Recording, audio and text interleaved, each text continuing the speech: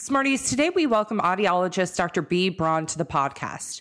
In this episode, which is so full of dynamic information that blew our minds, we talk about central auditory evaluations, how foundational auditory processing is, and why you want to see a pediatrician versus an audiologist and where to go when. She also digs into the genetic connection. Steph shares a little bit about her personal relationship with auditory processing as well. But there is so much in this episode that we did not know, and we're so excited to share Dr. Braun with our audience today. If you are not a part of our Patreon community, what are you waiting for? Patreon is our $5 a month subscription where you can hear extended conversation and get exclusive content that is only available on Patreon. And Steph and Dr. Braun have a lovely extended conversation today that I'm sure you guys are going to want to hear more from her. So go follow us and support the work that we're doing on Patreon. The link for that is in the show notes, but I'll also share it here. It's www.patreon.com/LearnSmarterPodcast. Thank you so much for those of you who are already in that community and supporting the work that we do. It means so much to both of us. And let's dig in. You want to learn faster, but sometimes working harder is just not the answer. You have to learn smarter. The Educational Therapy Podcast. Hi, Smarties. Welcome to episode 145 of Learn Smarter, the Educational Therapy Podcast. I'm Stephanie Pitts. And I'm Rachel Kapp. And today we are super excited to have Dr. Braun with us, who is an audiologist in Los Angeles. Welcome. Hello, how are you? Yay. So happy to have you here. I'm excited to be here. We've wanted this episode for a long time, so thank you so much for coming on and sharing your expertise with our audience. We already know just from the off-air conversation, Steph has questions. I have questions. And so we're just excited to have you here. Great. Well, thank you for having me. And I'm excited to answer all your questions. Yay. So first and foremost, will you tell our audience who you are and what you do? Sure. I am an audiologist, and specifically I'm also an educational audiologist. So I have my credential in educational audiology.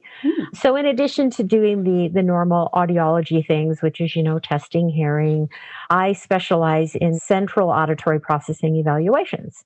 And that really is about what happens when sound leaves the ears and then traverses up the auditory pathways to finally get processed as language.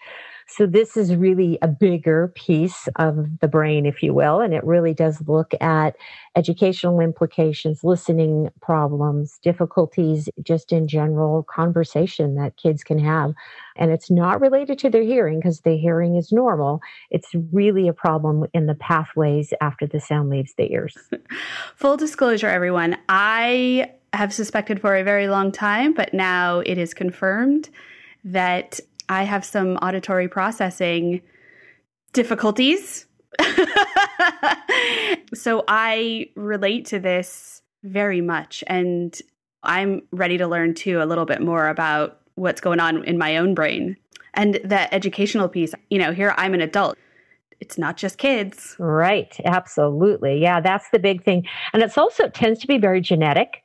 So it's very common that if I'm seeing a child, I also test adults, but as I'm seeing a child and I'm explaining what's going on, the parent will share that they have the same exact problems. Huh. So it's very, very common to see it in adults as well. Huh. If I'm seeing a child, I also test adults, but as I'm seeing a child and I'm explaining what's going on, the parent will share that they have the same exact problems.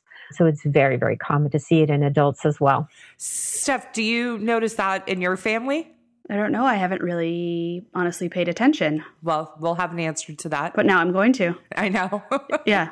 As you go through this process, you start to figure out ways to adjust, right? Mm-hmm. So you realize, I don't learn that way, or that's a really bad environment. So you just start to kind of do workarounds as you get older.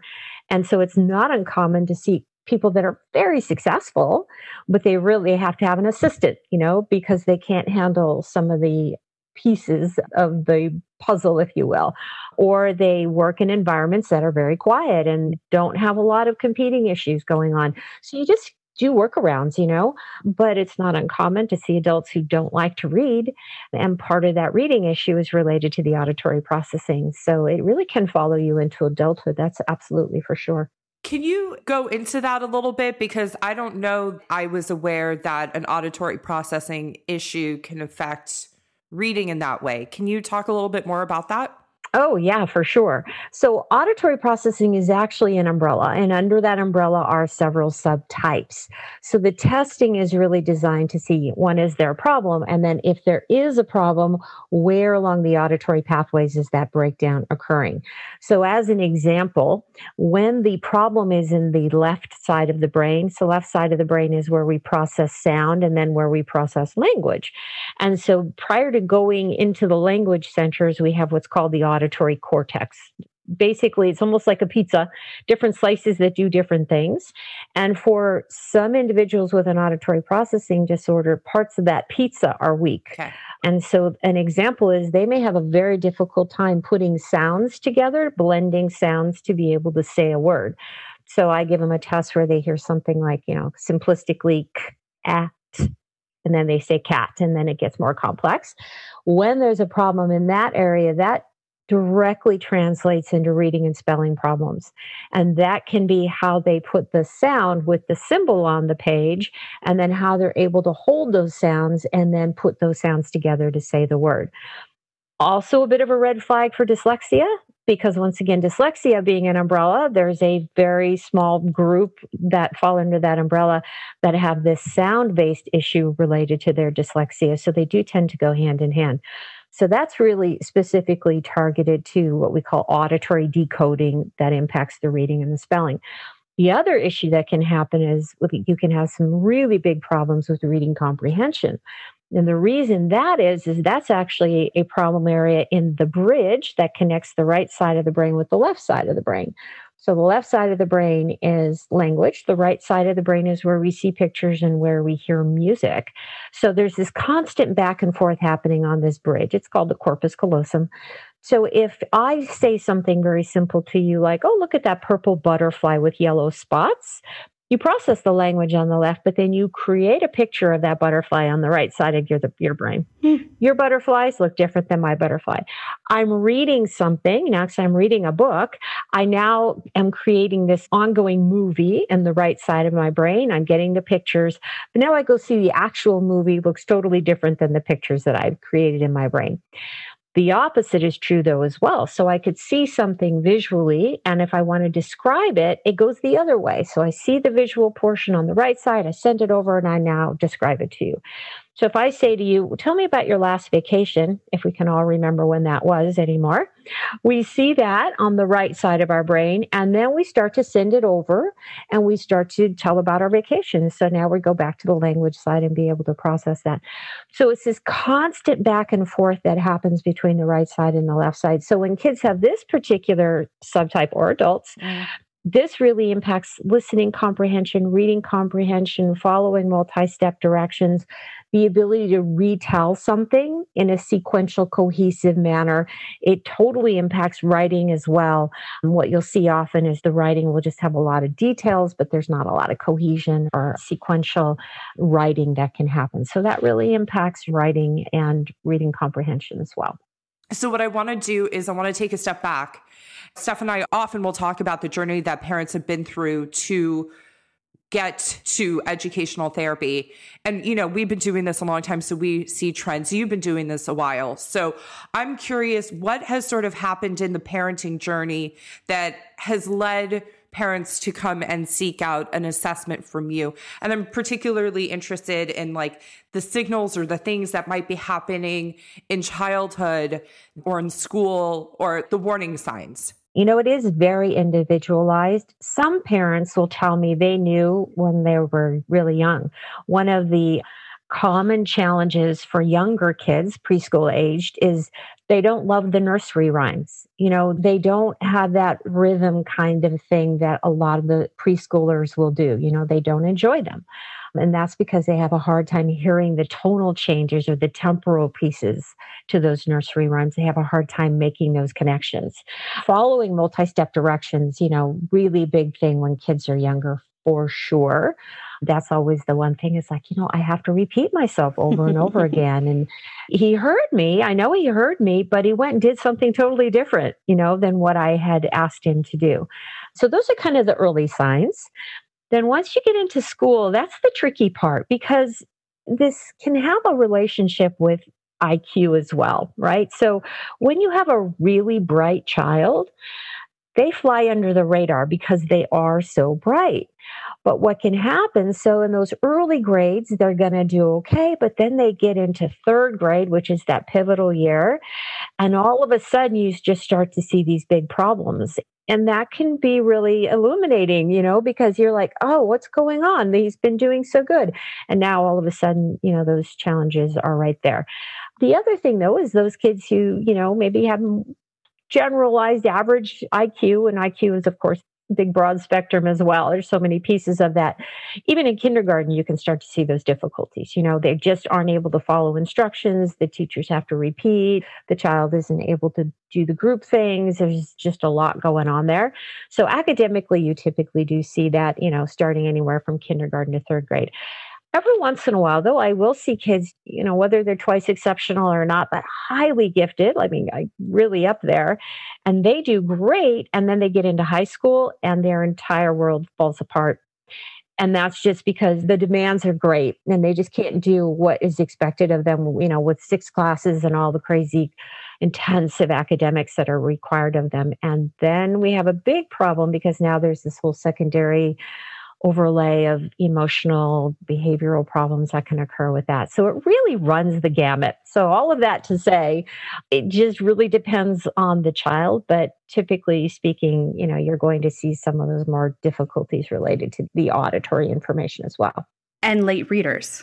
Yes, not uncommon. Although, let me share, Stephanie, this has been so fascinating, and I don't read this in the literature a lot, but I 100% see it. Some kids learn how to read very young. And so it's always a surprise because what happens is you think, oh, they taught themselves how to read, or they're great readers, but they've memorized all the words because the right side of the brain, which is our visual side, very, very strong. And they've just memorized all of the words, but they may have some other difficulties. So then I test them and they cannot blend sounds. Their sound blending is terrible. And so I say to the parent, this is typically a child who you're going to see some reading and spelling problems. And they say, no, they're fantastic readers. And then I step back and I go, I used to go, is there something wrong with my test? Did something go wrong? But now I know. So I say to them, go ahead, pick a book that's maybe a little bit above their grade level and see what they do when they come across words they don't know. Are they able to sound those words out? I always, 100% of the time, get a call back or an email from the parent going, he can't sound out words. He doesn't know how to sound out a word he's not familiar with. And that's because they've basically memorized all the words up to that point. So this is me. Uh-huh. Because they told my parents I forgot how to read first to second grade, over the summer. But I think I never really knew how to read. And I think I memorized it all. Yep. And then I had to get, intense intervention. And I caught up quickly, but I couldn't read at second grade. And I had been fooling everybody. Right. Including myself. I thought I could read, but I couldn't. And it's lucky that they caught that. Mm-hmm. Yeah, because some kids will just fly by because it's not as apparent. But at some point, you can't memorize every word in the language. No, yeah, it caught up to me. Yeah. And are you a good reader now? Yeah, I did. I caught up. You're a good reader now, and you'll also listen to audiobooks now. I've learned how to compensate. There's times where I hear things and I feel my body too slow to react. Mm-hmm. It's an auditory sound. If my dog is barking, I know I should get moving to go tell him to stop, but I'm slow. Mm. There's these few things here and there that I notice that I'm like, why can't I process it faster? It's very frustrating, actually. Interesting. And you're deeply aware of it, too. I'm very deeply aware of it. Yes. Yeah. More than most people, probably. I think Steph has like a hypersensitivity to her body. Yeah. And in your line of work, you also have to probably be very aware of it as well, because you've got to make sure that you're sharing your knowledge and understanding how to do that. And that probably takes a lot of energy. One of the big things that happens with anybody who has an auditory processing disorder is what we call auditory fatigue or auditory overload. And that just is, you are listening so much harder than your peers, and especially for children in a classroom. And by the end of the day, wiped out, exhausted, just can't handle it anymore. Or you're in those environments maybe where you're really sensitive and your whole body just becomes overloaded and fatigued by it. I wonder if that's the reason why I didn't like teaching in the classroom. I bet that is a big part of it, because the other aspects of it, I think you really would have enjoyed had that input not been so aggressive for you. Mm-hmm. Because it was loud. And when you were talking about like early childhood, and my background was I taught preschool for many, many years. I was teaching pre-K. And as you were talking and sort of describing the kids who weren't really into nursery rhymes or rhyming, I'm going back to a couple of kids in my mind who would just look at me with a blank stare. But I made their parents aware in that moment, because it wasn't typical of that age to not be able to rhyme cat and hat. Right. Absolutely. Huh. Well, I think we should go to the pediatrician versus audiologist, because this is something that I think is a big misconception and misunderstanding. We talked about it on our podcast when we talked about the visual processing disorder. Thank you. Right. Mm-hmm. You tell a parent, hey, I think there's like a disconnect between the eyes and the brain. And they're like, but they have perfect vision. Right. And likewise, this happens when you talk to them about sound entering, and they get their hearing checked every year. It's fine. So can you talk a little bit about what makes you specialize, what makes you different, so the where to go when is very clear? Of course, you want to have a regular hearing test done for your child routinely, because you don't want the problem to be that they can't hear at the ear level, because that's a whole different situation. Because if that's the case, do we have chronic ear infections? Do we have middle ear fluid? Do we have an actual hearing loss that needs intervention? So absolutely, you want to go to the pediatrician for that. And it's confusing to parents and the public in general. So just like you said, you go and say, oh yeah, her hearing's absolutely fine. She doesn't have a problem with how she hears. But once again, this is not about how we hear out the ear level. This is what happens when that sound leaves the ears and then goes up those pathways. So this is really way more intensive. I mean, I do a very thorough hearing evaluation on the day of as well. I also check the eardrums, make sure everything's healthy. But the actual auditory processing is, this is a 2-hour test that really delves into how that information is being processed. That sounds exhausting for my brain. I give a lot of breaks. Yeah, let's do it, Stephanie. Okay, so the pediatrician is checking the eyes, checking the ears, doing all the base level things. Correct. That's the pizza dough for your pizza right there. Mm-hmm. But we're checking on the cheese and the toppings, right? So there's these common things that come up. But like you said, it's very individualized. And for instance, I have a client, when I say something or ask him a question, he repeats everything I say. Then he answers the question. Mm-hmm. I asked his parents about it, and they hadn't really noticed, but he does it every time. Mm-hmm. And that's something that definitely is going on with his auditory processing. Yep. He's using that strategy. One, it's actually quite smart if you think about it, although cumbersome for language. Yeah. But what he's doing is he's giving himself extra time. Mm-hmm. He's re-auditorizing it. So he's actually getting a check-in that he got the information the correct way. But by re-auditorizing it, he's also giving that information to himself again. So it's as if he's hearing it again. He's telling you to get confirmation. Plus, he's giving himself that extra 5-10 seconds to come up with the correct answer. So it's quite brilliant, but we can't get through life that way. That's got to be exhausting for him. Yeah, absolutely. That's something. Okay. And you said it was genetic, which I think is fascinating. But also, what are some ways or reasons that it might show up and it not be genetic? So a couple risk factors. Probably the biggest one is chronic ear infections, middle ear fluid as well. So, you can get an ear infection.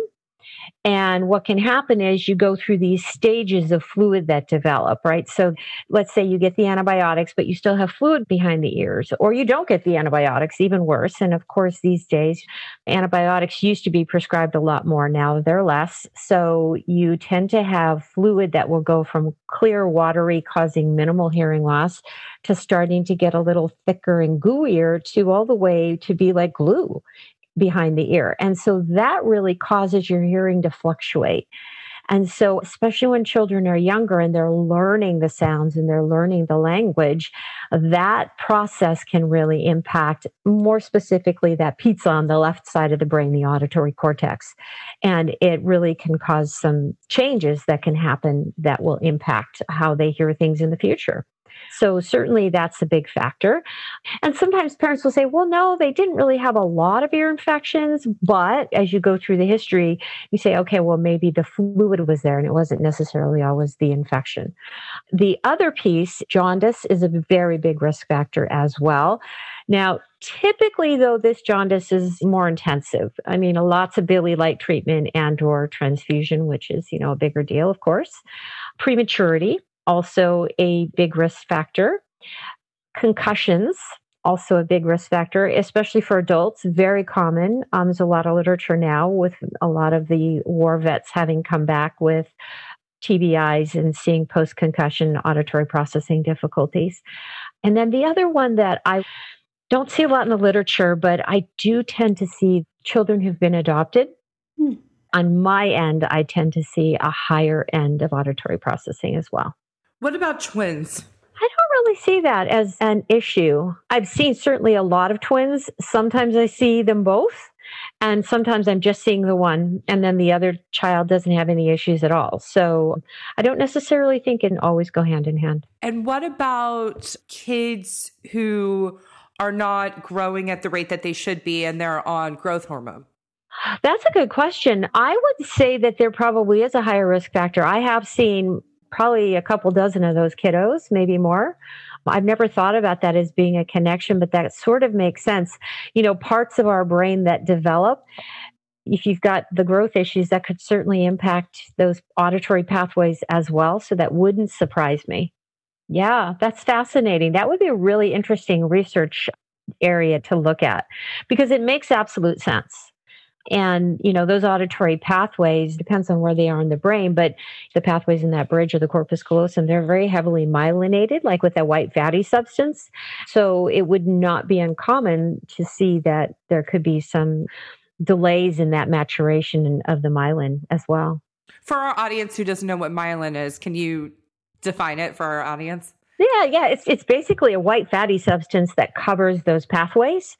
It's almost like insulation. And so when you have this nice myelin on those pathways, it just allows transmission of information to get across more efficiently and effectively.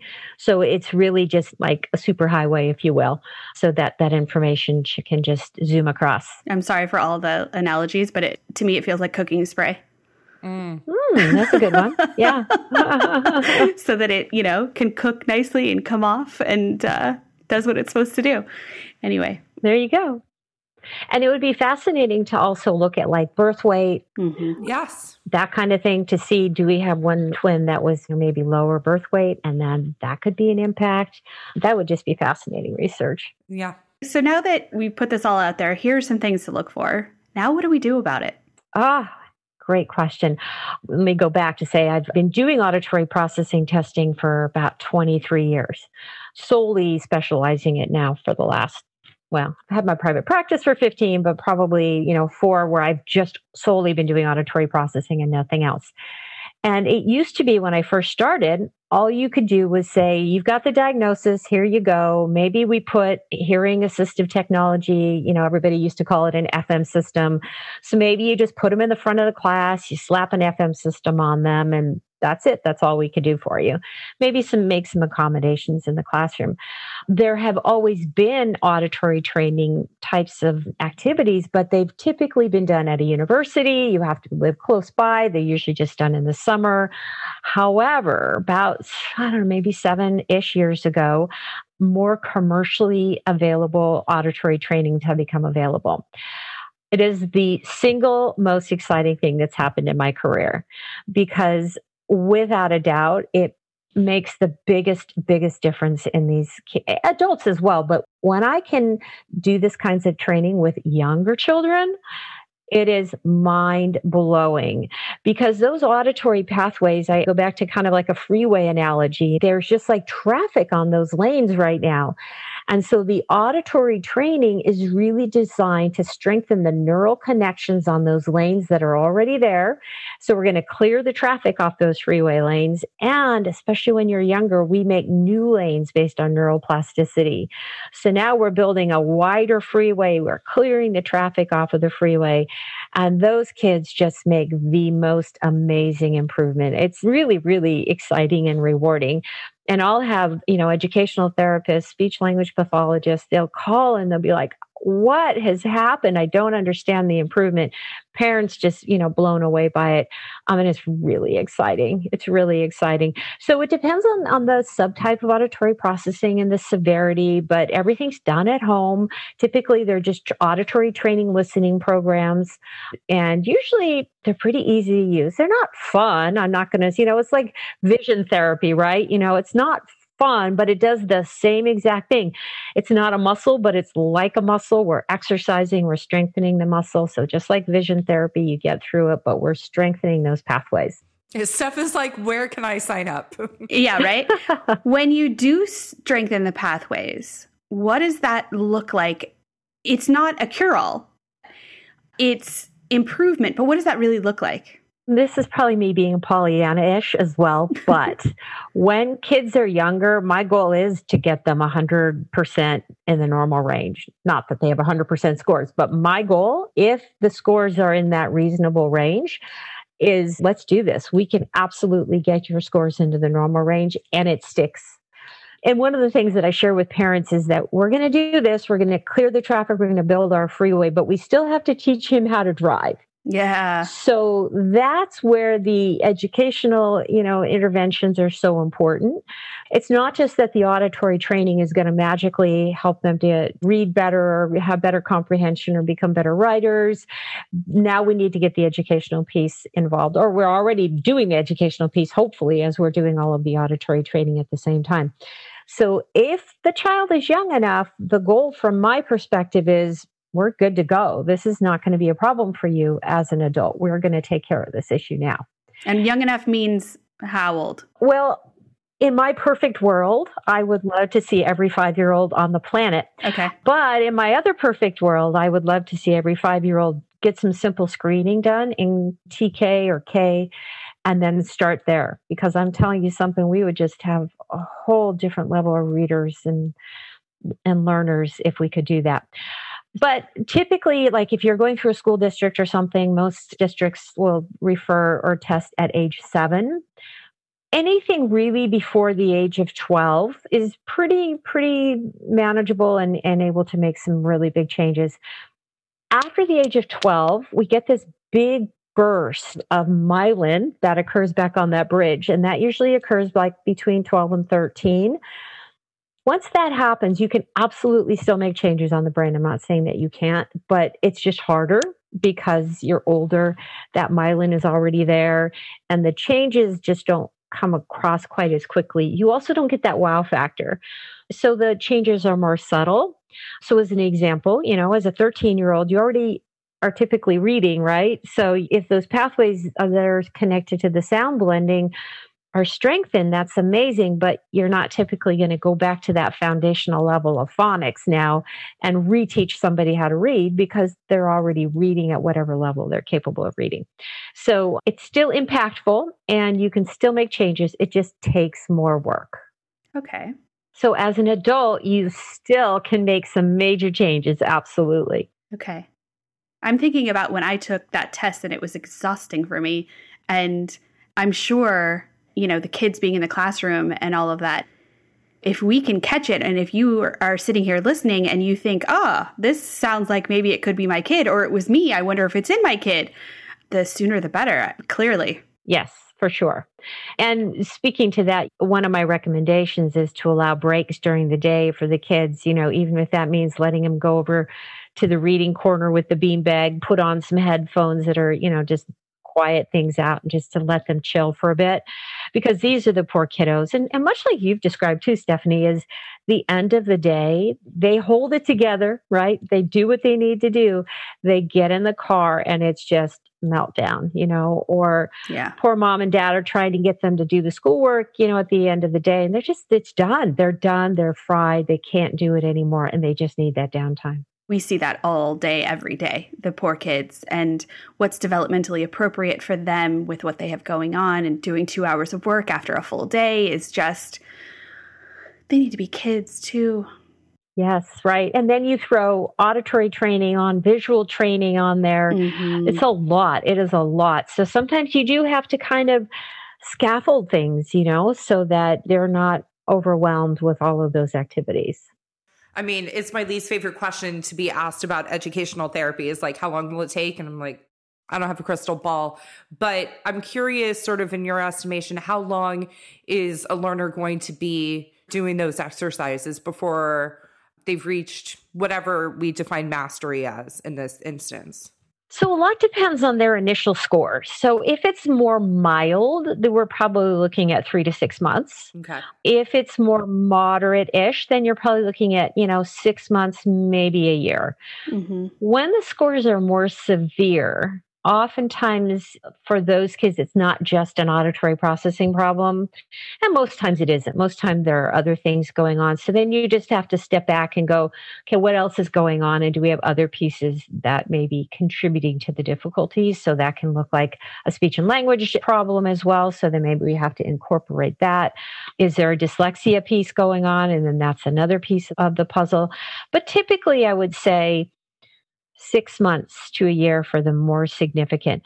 I happen to see a lot of kids who are on the spectrum. They have to be able to do my tests, but as long as they can do my tests, I love seeing that population, because the differences that can seem so incremental are huge when it comes to being able to have a kid on the spectrum maybe go from one level to the next. Yeah. So those kiddos will sometimes take longer to do the auditory training. So we may see some nice big improvements in that first 6 months. Then we have kind of a bit of a plateau over the next 6, but then we start to see some growth again after that. So it's kind of very incremental.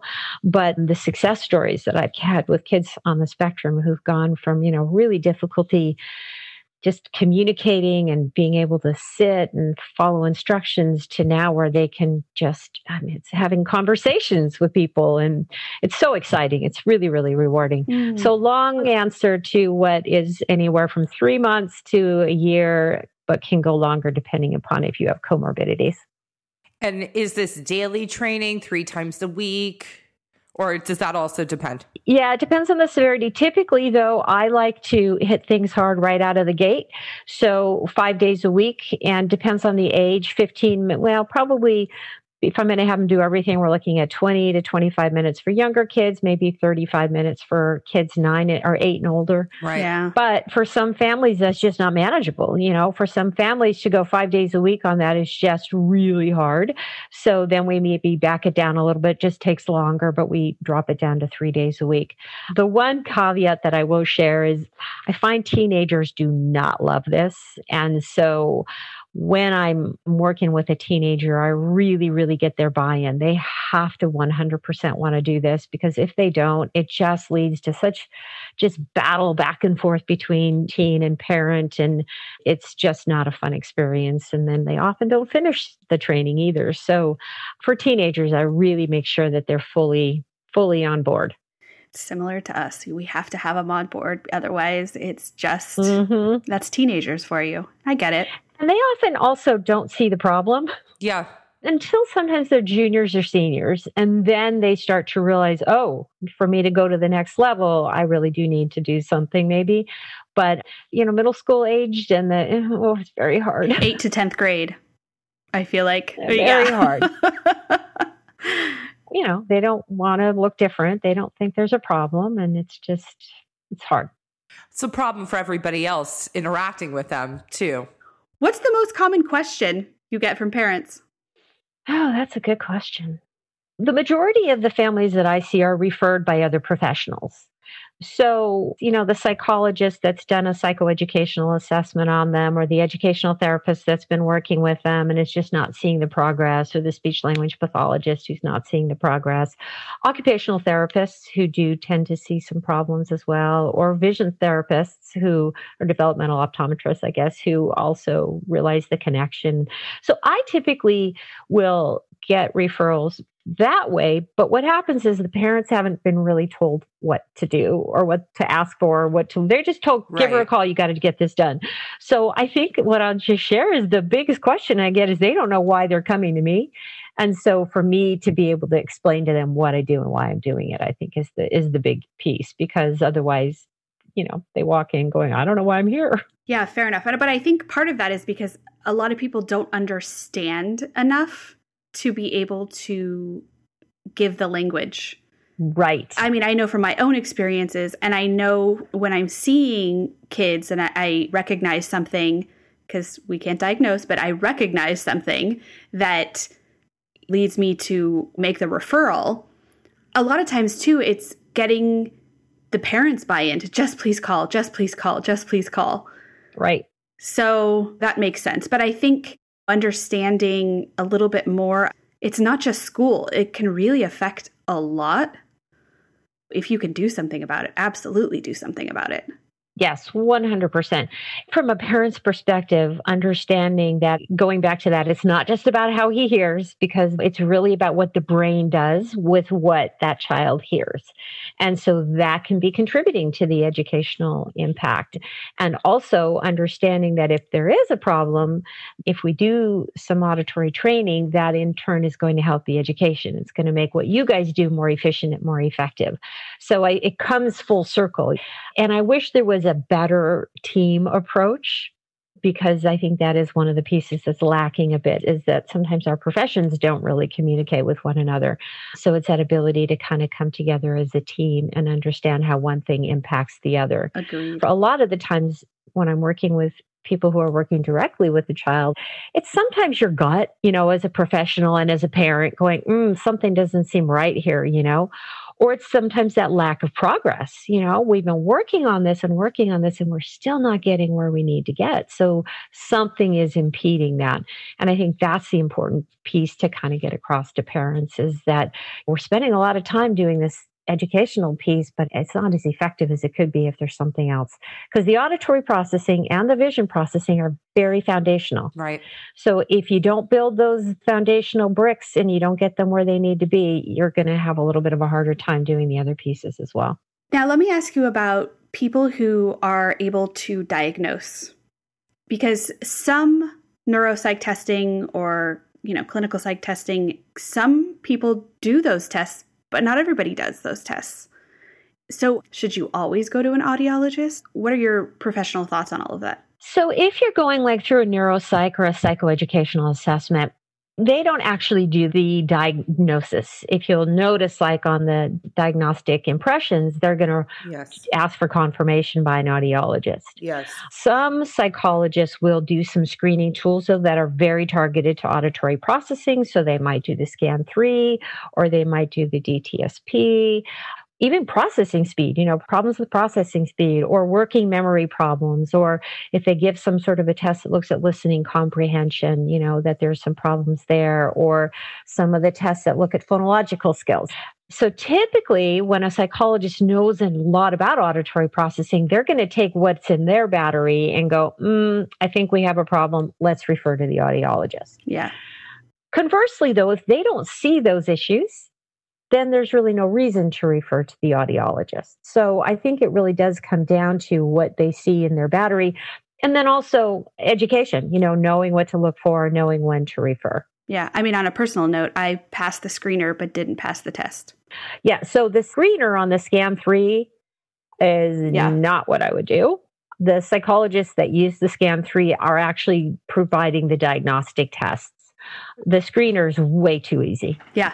But I will share with you the challenge there, and it depends on who's giving it, but sometimes you'll see this in a school district. You can give a screener and then they say they don't have an auditory processing disorder. And then the patient walks away going, oh, I don't have it. It was ruled out. Well, no, you got the easiest test in the world. Didn't even look at all of the areas. It just looked at very targeted areas. And now you walk away thinking this isn't a problem. And I think this is a big, big, big thing that comes up with a lot of clients, actually, and a lot of parents. And I understand. Yeah. But with personal experience, I can clearly say that I passed the screener just fine. But then when the test got hard, I could not do it. And I'll just share, when we do an actual battery, those tests aren't that hard. I'm going to give you way harder ones. Oh my goodness, because those were so hard. Oh my gosh. Okay. I'm up for it. I'll report back, everybody. Yes. So Dr. Braun, how can people get in touch with you if they want to learn more? Well, they can check out my website. It is auditoryprocessingctr.com. And you have offices in several places, right? Right now, primarily, I'm working from my Woodland Hills office. That is just because I can keep everybody safe during COVID. And my Santa Barbara office. I have a Pasadena office, but I'm not currently in that location. Got it. Okay. So people can find you there. Great. Mm-hmm. Well, Dr. Braun, thank you so much for taking the time to be with us. You and Steph are going to continue the conversation on Patreon, but I know that this has been a really dynamic and interesting conversation that we've had today that I will for sure go back and listen to. So much to learn. So thank you so much for taking the time to be here with us. Well, thank you, Rachel. It was really fun. Will you say our signature sign off, which is have a great week, Smarties? Have a great week, Smarties. Love it. You're such a good sport.